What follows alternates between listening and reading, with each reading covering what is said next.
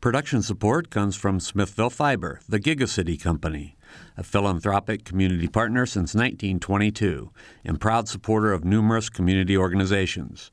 More information at smithville.com. And School of Public Health Bloomington, Public Health Reimagined, addressing 21st century health challenges with a multidisciplinary approach to disease prevention, health promotion, and enhancing quality of life.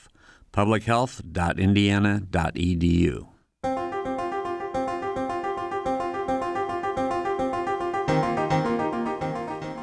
Welcome to Noon Edition. I'm Bob Zaltsberg, editor of the Herald Times. In January, Bloomington Mayor John Hamilton announced that drinking water in Bloomington contains disinfectant byproducts at elevated levels. They're linked to health problems when they're at these levels, or at least a little higher levels than we've seen here. Although the city says the amount of DBPs are not at a dangerous level, the announcement left many people concerned about the water quality here in the city.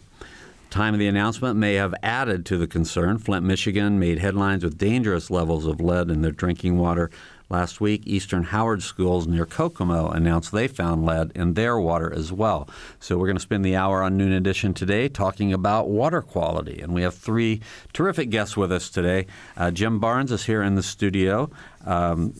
Professor Barnes is with the School of Public and Environmental Affairs and the Maurer School of Law, and he at one point was a counsel with the EPA.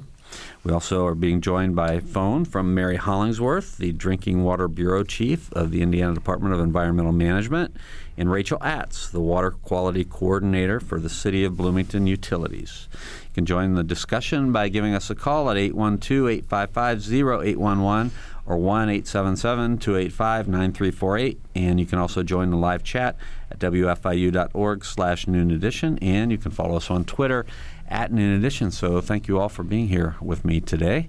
And Rachel, I'm going to let you start. I sort of bungled up a little bit that description of what's going on with Bloomington's water, so hopefully you can give us the overview of these elevated levels of DBPs and what that means to the consumer. Okay, so disinfectant byproducts are created when organic matter comes in contact with disinfectants such as chlorine. And disinfectant byproducts are regulated by the Safe Drinking Water Act. We have seen over the last few years elevated levels as the level of byproducts starts to tick up a little bit in our system, but we are under the maximum contaminant level allowed by the U.S. EPA and IDEM. But I think the Mayor Hamilton put it best when he described it as a little too close for comfort. So he's put together an aggressive plan to try to reduce these byproducts in the next 3 to 6 months.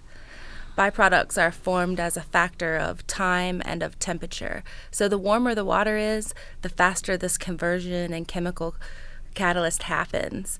So our goal is to have some plans in place and some solutions going by the time the water warms up and we have an increase in level of organics in the Monroe Reservoir.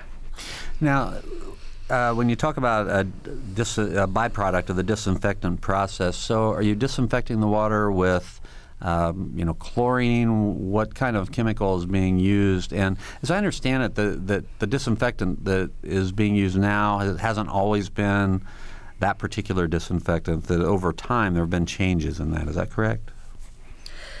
Well, we've changed we've changed disinfectants in 1987. We switched from chlorine to chloramines, and that's what we call our residual disinfectant that we put out into the distribution system. At the head of the water plant, as part of our effort to inactivate pathogens, we use chlorine. It's a stronger disinfectant, and it has a better ability to inactivate pathogens such as bacteria, giardia, cryptosporidium, viruses, protozoans, those sort of pathogens. Okay. So, Mary, is this a common issue that you deal with around the state? Mostly we deal, if they do chlorine, there are disinfectant byproducts that do come across at IDEM. Usually surface water plants seem to have more because I think they deal more with organics from the surface water, and therefore the byproducts are a little bit higher.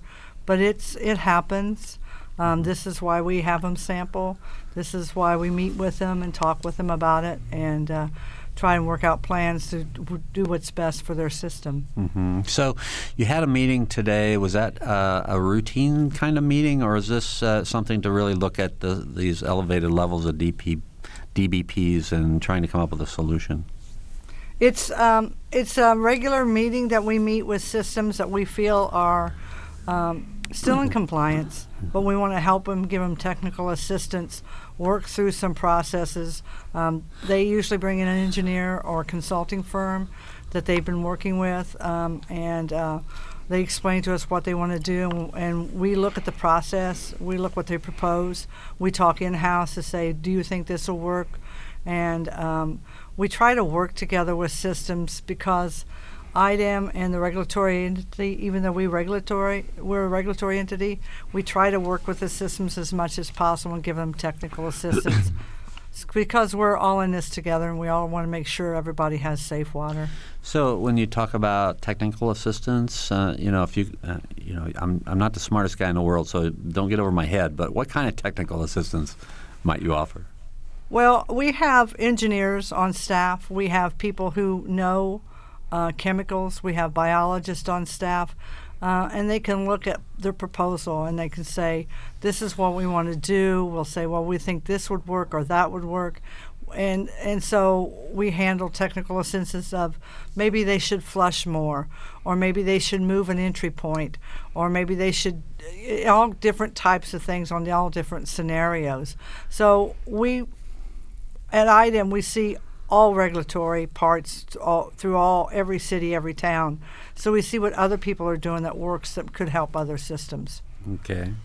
Well, I want to bring Jim Barnes in on the conversation in a real general sense, and we'll go bounce back between general and more specific. But drinking water is one of those things, Professor Barnes, that I think a lot of people kind of take for granted. And when during your time at the EPA and now your time at SPEA, I mean, can you just sort of talk generally about the complexity of making sure that everybody has clean drinking water?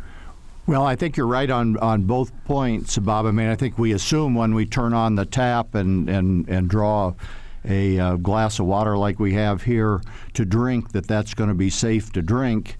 And we have, I guess the counterpoint when we think of in other countries that are underdeveloped and so on, one of the first and most important steps is to try to get them safe, potable drinking water. So that's why it becomes a matter of concern not only to citizens, but I think to those in the EPAs and the items when we find situations where the levels of water quality are not what we would want for ourselves and that the citizens should expect.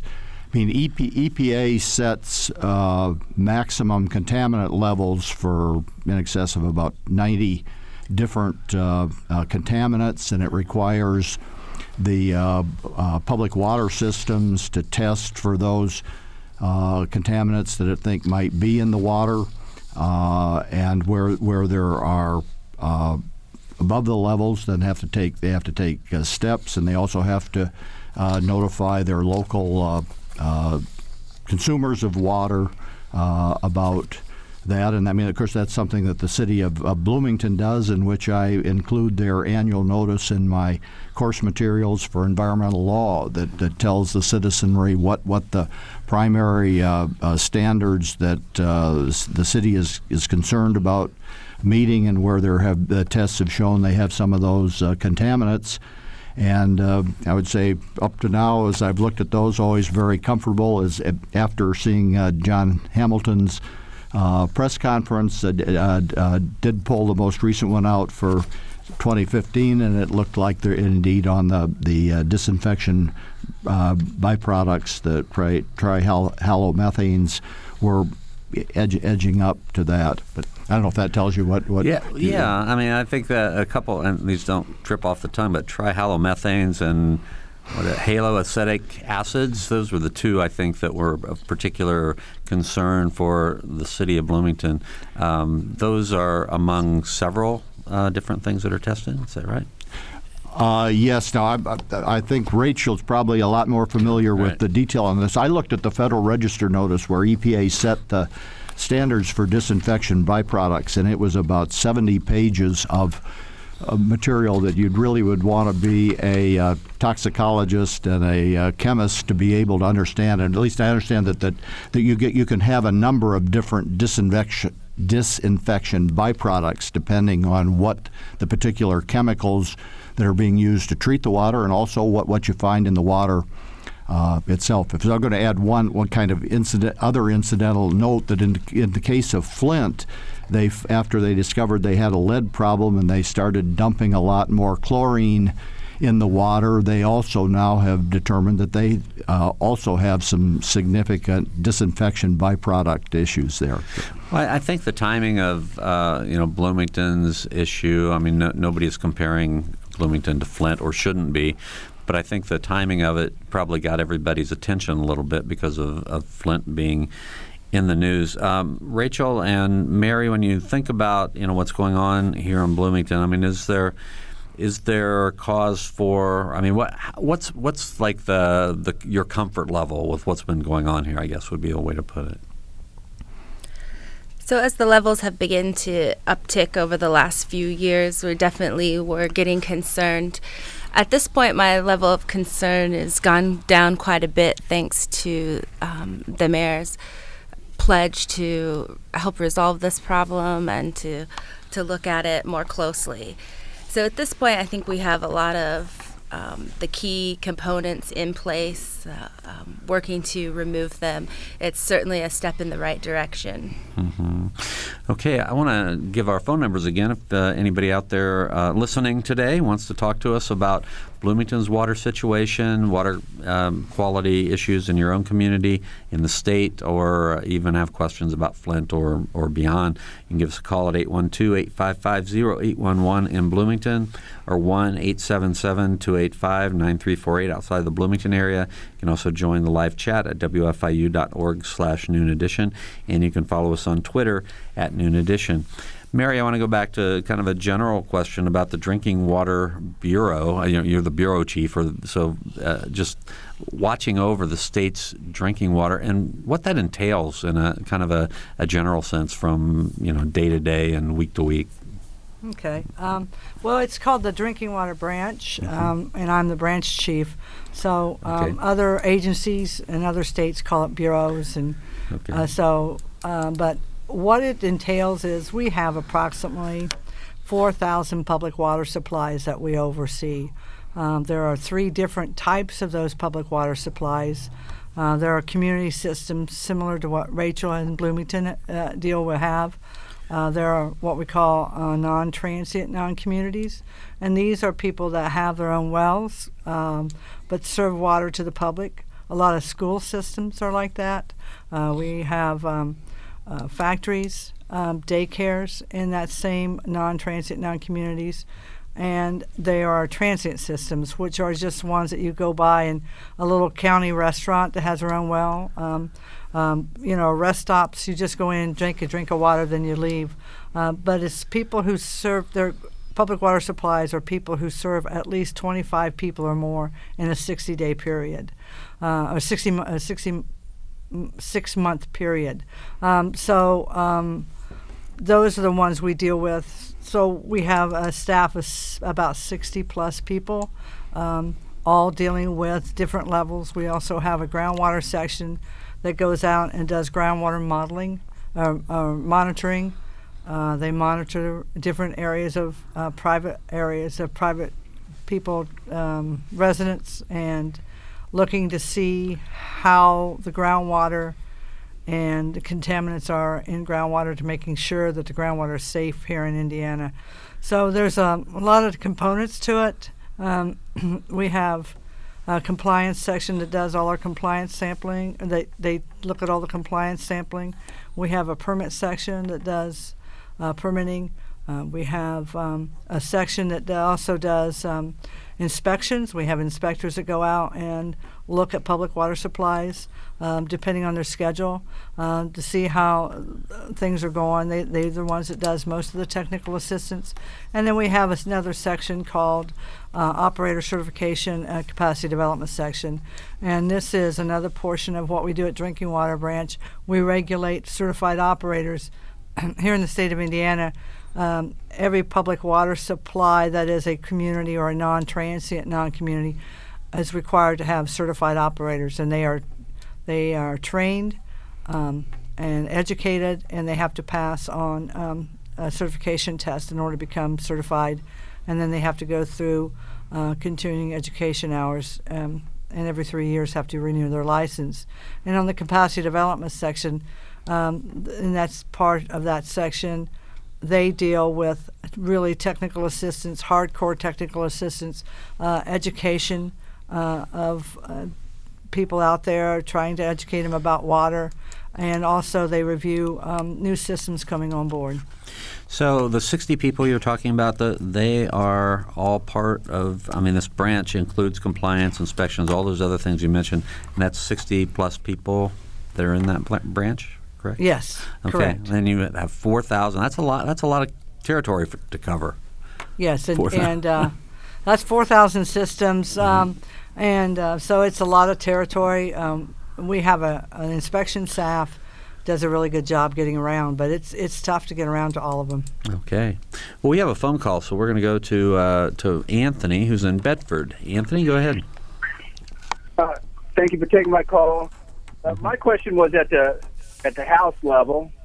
Is there anything that the consumer can do to essentially protect themselves from poison, for lack of a better word? All right. So filters. Yeah. At the house level, are there things that Anthony could do or others could do to help protect themselves and make sure to get all the contaminants out of the water? Do you want me to take that? Mary, why don't you try that first? Yeah. All right. Sure, there's a lot of things you can do. First of all, I would have your water tested by a certified lab. You can go on IDEM's website. We have a list of all the certified labs that can do drinking water. It's very important that if you get a bottle to be sampled, you follow the instructions. Once you find out the quality of your water at your residence, there are things you can do. There's filters you can put on. There's softening, depending on what you find wrong.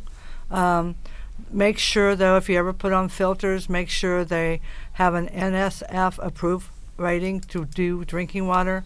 There's a lot of people out there trying to sell equipment that won't work.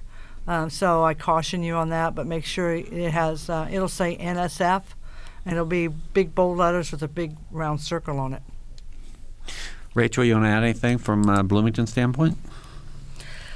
Yeah, I always recommend that folks that are looking to purchase a filter, on the back of the filters, most of the manufacturers make it clear on the contaminants that they remove, so I always suggest that you just take a look at that. There's a lot of things that homeowners can do to keep the water inside their home fresh and safe. So one of the things is we always recommend that you don't consume hot water. That water goes through your hot water tank. There's some metal components. It's heated up, so there could be bacteria. Also, manufacturers suggest that you flush hot water tanks yearly. Of course, I don't know anybody that does that. So we do have instructions in our office that we pass out to folks about how to flush a hot water tank. But we always recommend that you consume only cold tap water versus water from your hot water tank. So if you need warm water, you need to heat up the cold water. Also, if you've been gone for a period of time, anywhere from 6 hours to 2 weeks, something like that, you're going to want to make sure that you flush through your water pipes pretty frequently. The stagnation is not good, especially if you have metal pipes. And then, as Mary mentioned, we always recommend if you have questions, you have your water tested, give us a call. There's a lot of free screenings and testing that the City of Bloomington Utilities does for their customers. Anthony, any other questions? Does that answer it? That definitely answered, and I appreciate that. you don't have to answer this one, but I was just curious if the politics has anything to do with the regulations that are in place, and I was just. So we're going to turn to Jim Barnes for that. The politics has anything to do with regulations? Well, there's some of it circle around it. The thing I'd tell you about the drinking water standards are basically start off with EPA setting what's a health goal, that there would be no adverse health effects from a certain level of contaminants in the water. But then sometimes that gets adjusted a little bit depending on what techniques are available to the public water system to treat that water and how costly it is. So there can be some backing off on that. But I would say that's a process that's really not very subject to politics. It certainly is open to public comment from various officials, various persons and interested parties. I think the area where I had seen politics in it the most had to do with questions of arsenic or fluoride in drinking water, where there's some areas of the country that are high naturally in those substances, and there's some pressure from state officials to not set too tight a standards because they're concerned about the cost of having to treat that local water to deal with that. But I don't think this is an area where I would be particularly concerned that there's been a lot of public, of political pressures to back off of health protecting standards.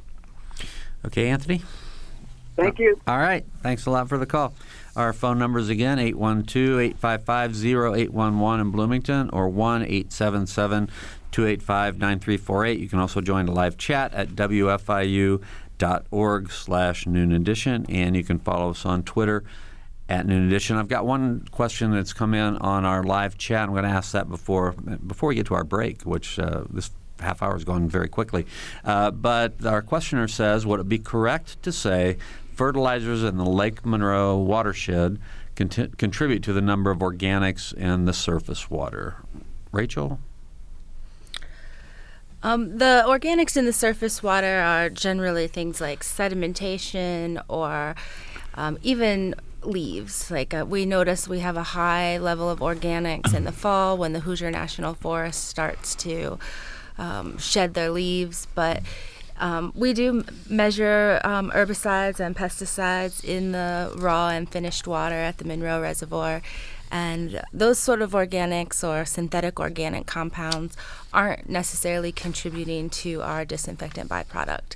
We've only found small little hits occasionally of things like atrazine, where the MCL for atrazine, the maximum contaminant level, is 3 parts per billion.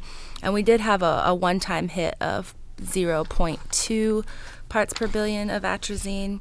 And IDEM has recently changed some of their rules regarding when we test for that. So they help us to find sort of this worst-case scenario where we know we're sampling for pesticides and herbicides like atrazine at times when they're being used around the Monroe Reservoir.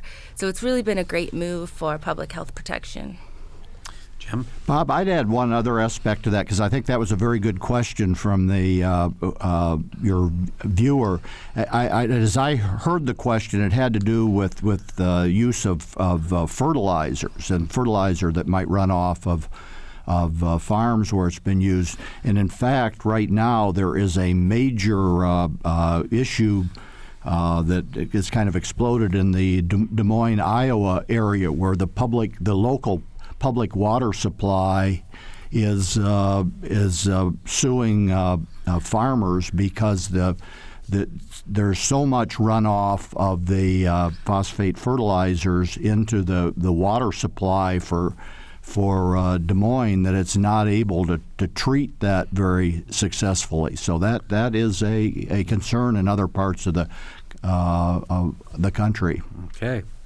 We're going to have to take a short break. You're listening to Noon Edition on WFIU. We're talking about water quality in Bloomington, the state, and elsewhere today. We'll be right back.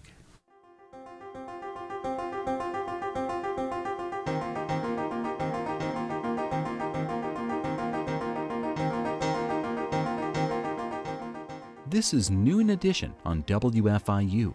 Production support comes from Smithville Fiber, online at smithville.com, and IU School of Public Health Bloomington, online at publichealth.indiana.edu.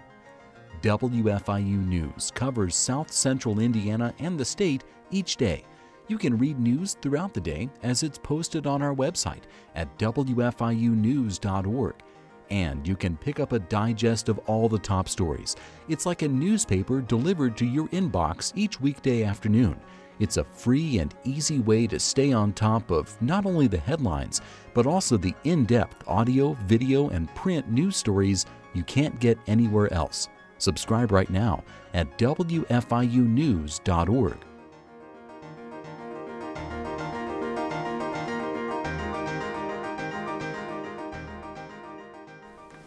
Welcome back to Noon Edition. I'm Bob Zaltsberg from the Herald Times, and we're talking today about water quality issues with three guests. Two are joining us by phone. Mary Hollingsworth, the Drinking Water Branch Chief for the Indiana Department of Environmental Management, and Rachel Atz, Water Quality Coordinator for the City of Bloomington Utilities. And with me here in the studio today is Jim Barnes, Professor at the School of Public and Environmental Affairs and the Maurer School of Law, and a former General Counsel for the EPA.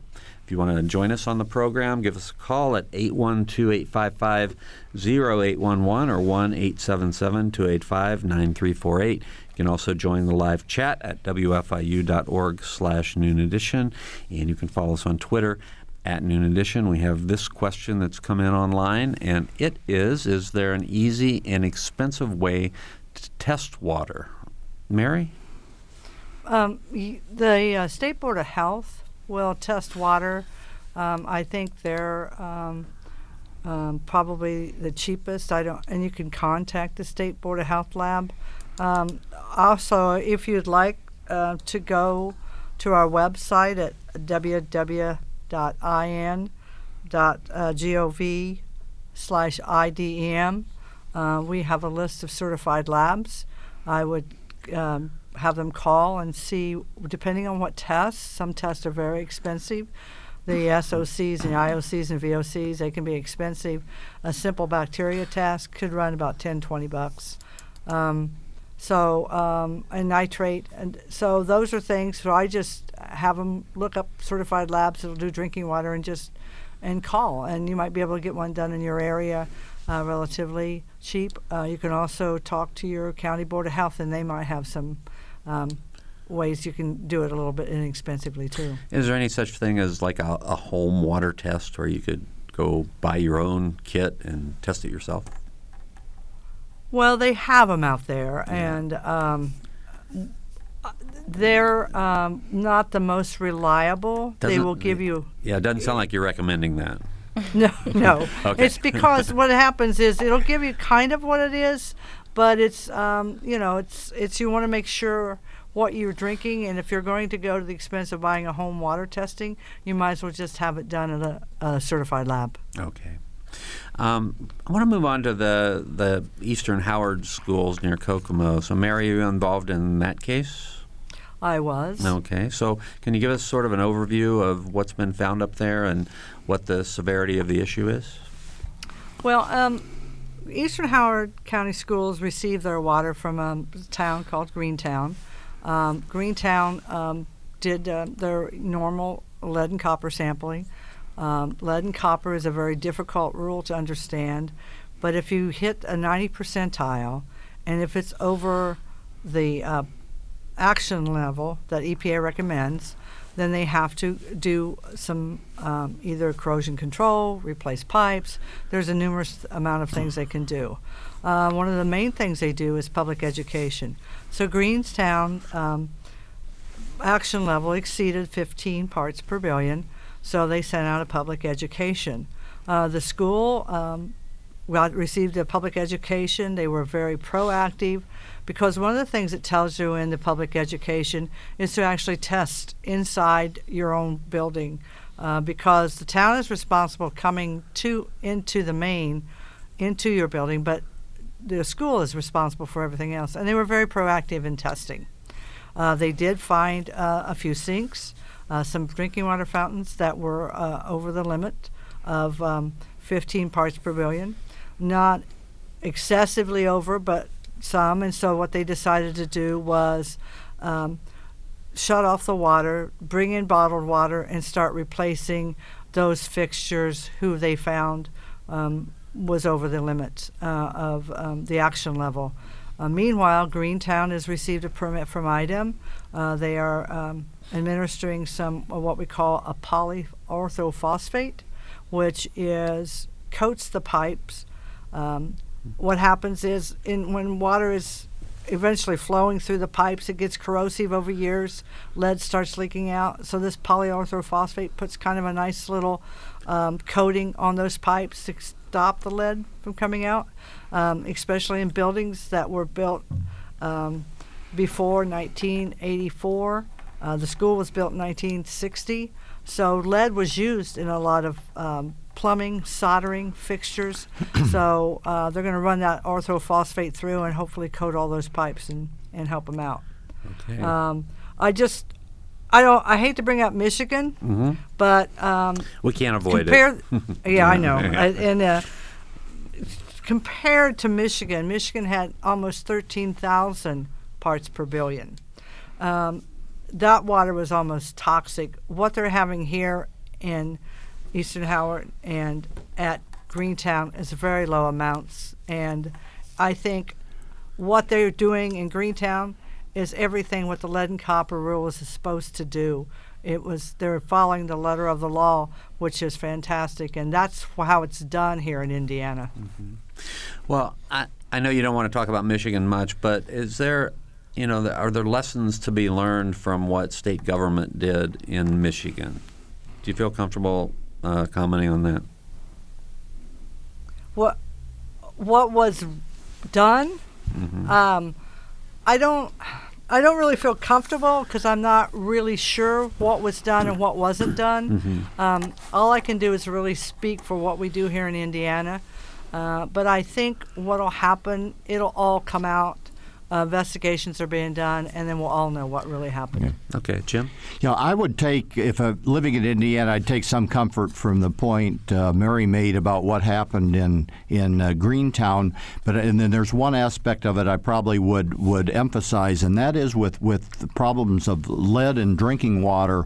Most of the problems get introduced into the drinking water after it has left the water treatment plant. Raw water typically does not contain significant amounts of lead, so that's why the homeowners have to be concerned about what's the piping between the water treatment plant and their home, and in particular what's happening once with the plumbing inside the home, where there may be old lead solder joints or lead pipes and so on that are problematic.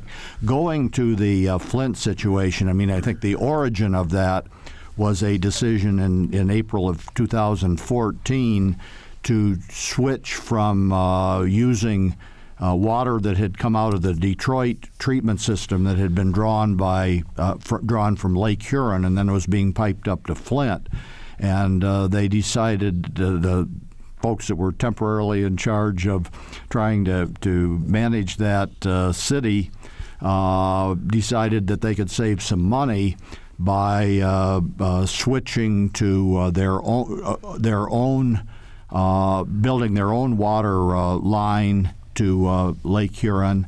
But in the interim, they were going to use water out of the Flint River, and that turned out to have a much different chemical composition than the water that had been drawn from Detroit, and it turned out to not only leach a lot more lead out of the system, but if you've seen some of the pictures of what the water coming out of those taps was, and you consider the fact that the General Motors plants there stopped using the water out of the public system because they were finding it was corroding the equipment in the plant and was problematic.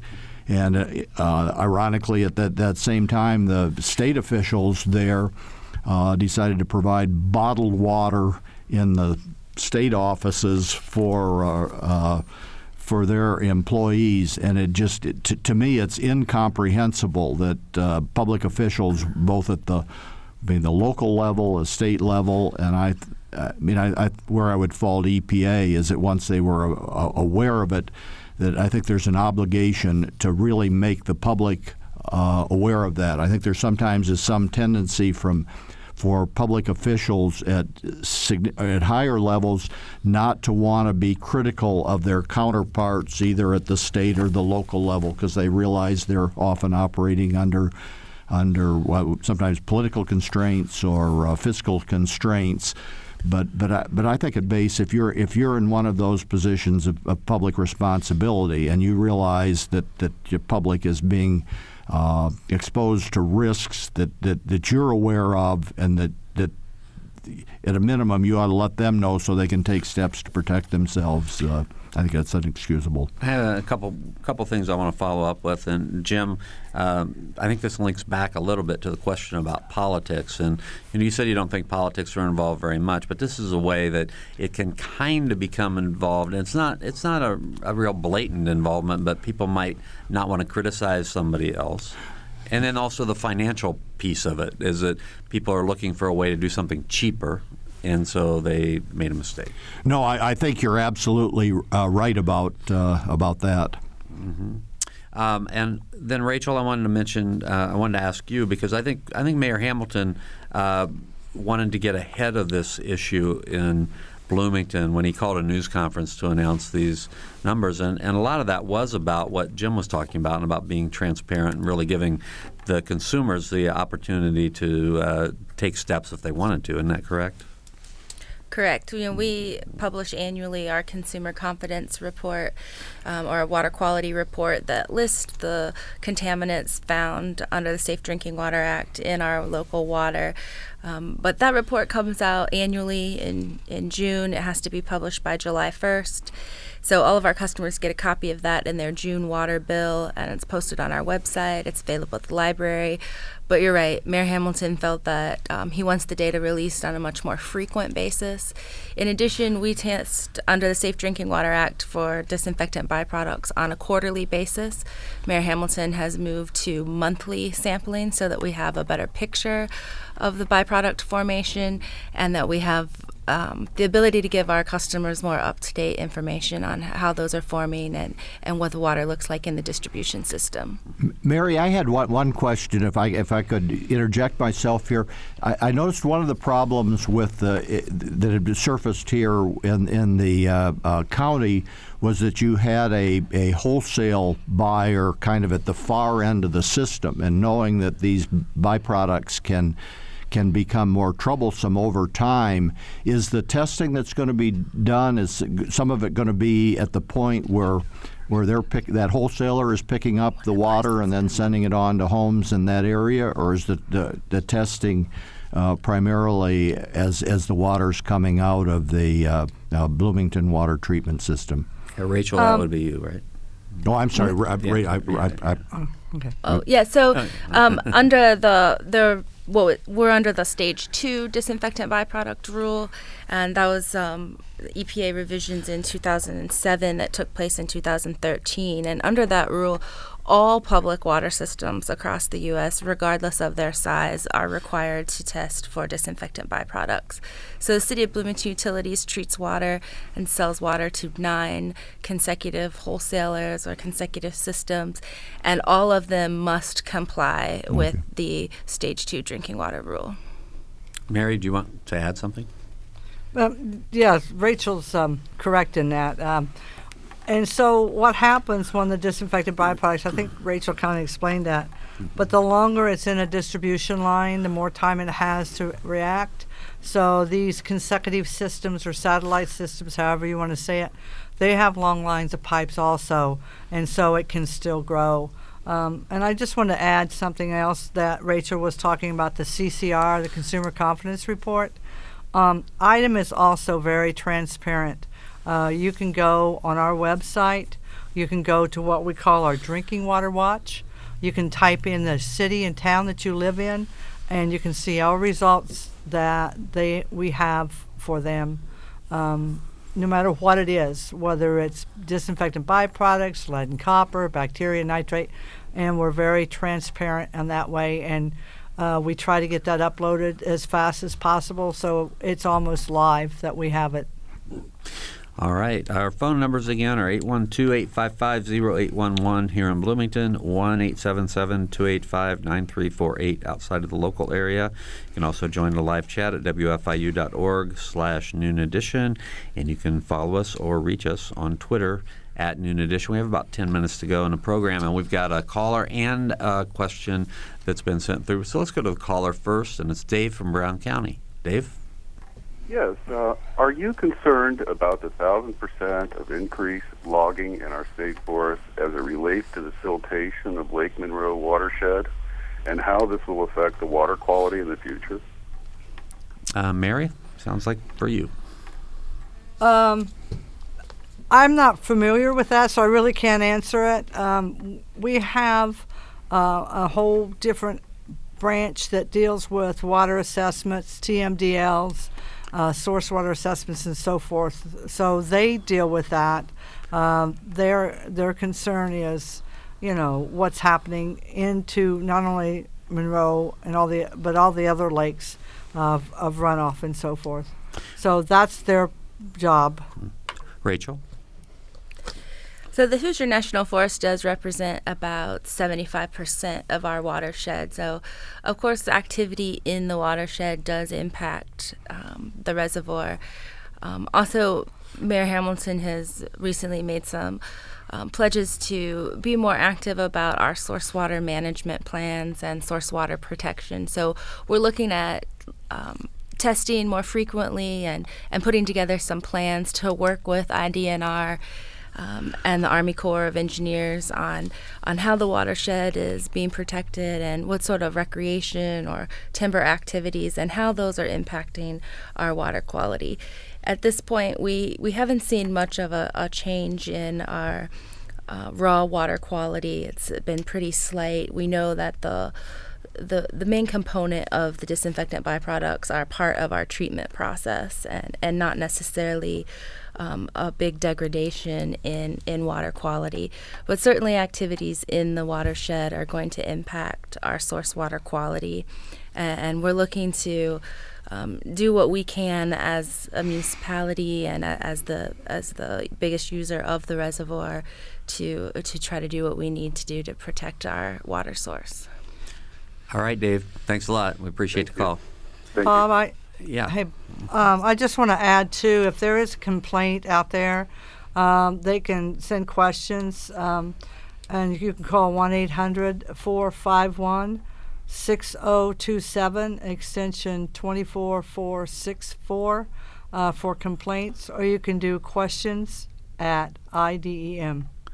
All right. Two ways to reach the Indiana Department of Environmental Management if you have concerns or questions. We have a question from Megan online. Should we be concerned about what we're not testing for, pharmaceuticals and whatnot?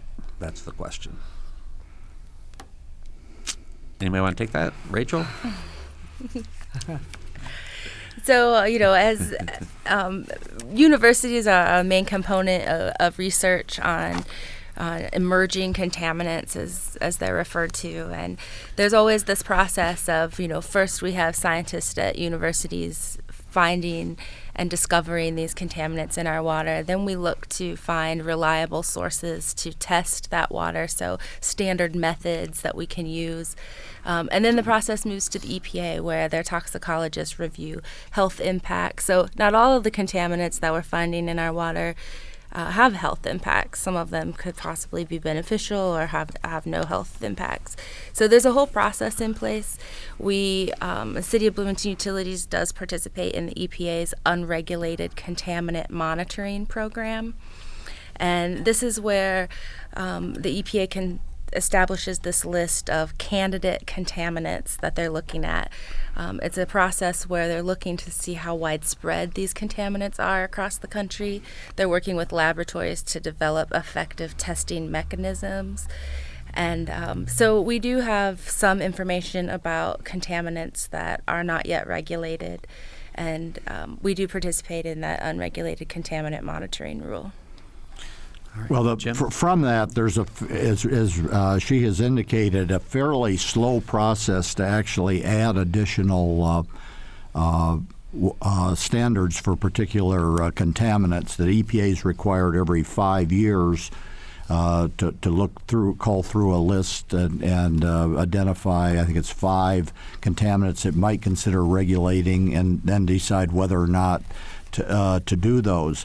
And I know that pharmaceuticals are one of the things that have been on high on the list of concern. I mean, I think the most important thing probably in the local area is to try to get through to people when you've got excess medicines for yourself or your pets. The answer is not to drop it in the toilet and flush it down the drain, so it's going to end up in the water supply. And they're better make use of some of the times when excess pharmaceuticals are collected and they can be disposed of in a more environmentally protective way. We've got about 5 minutes to go. There are a few more issues I want to touch on, if possible. And if there's one I don't get to, you guys can jump in with anything you want to talk about as well. But House Bill 1082, working its way through the legislature, I don't know, not familiar with where the bill is at this point, but it would how would it affect municipalities? Rachel, are you familiar with that bill about regulations stricter than those placed nationally are not enforceable in Indiana? No, sorry, Bob. I'm not familiar with that. Jim? I mean, that is an issue that surfaces, I think, annually with the state legislature here. It's something that is in place in a number of other states. It's something that I guess I frankly find appalling, because the major environmental laws in this country were set up in a way that the federal government establishes kind of minimum floor standards, but states are allowed to be more protective if they feel they need to do that in some circumstances. And there are going to be some, maybe in some cases where you have an issue that's important in a particular locality, but is not a national issue. And then, as we've heard with the pharmaceuticals, there are some things that the federal government may not have gotten to.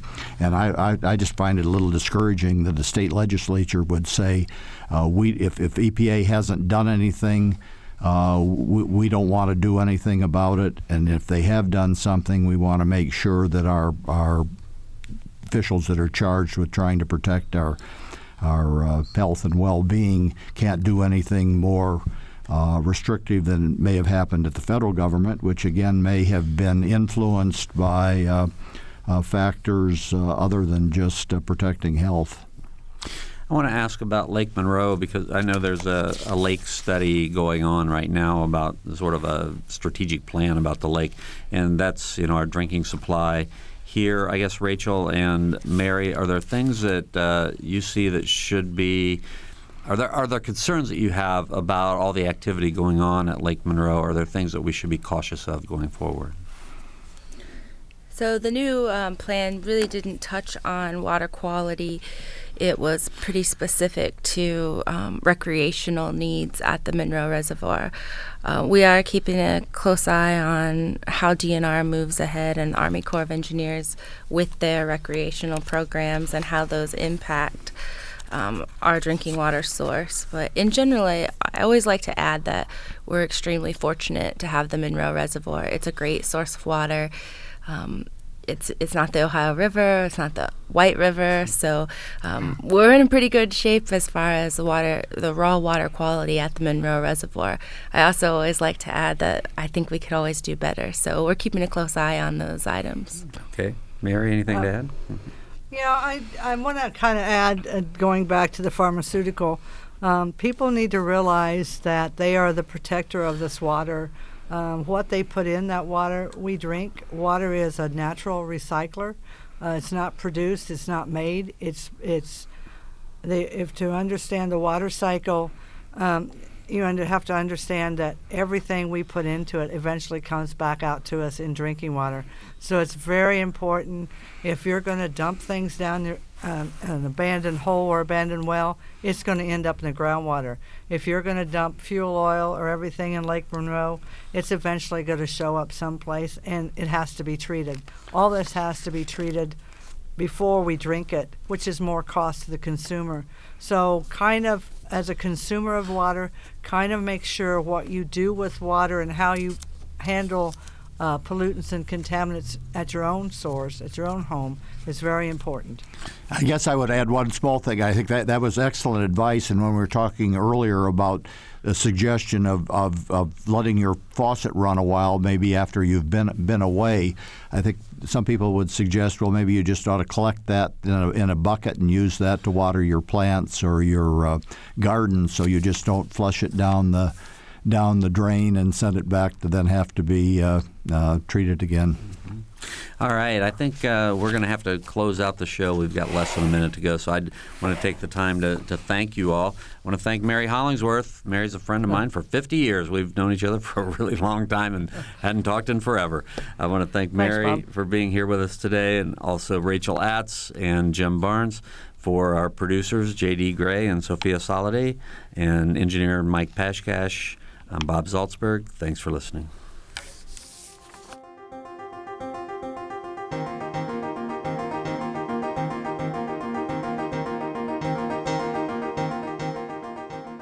Noon Edition is a production of WFIU and the Herald Times.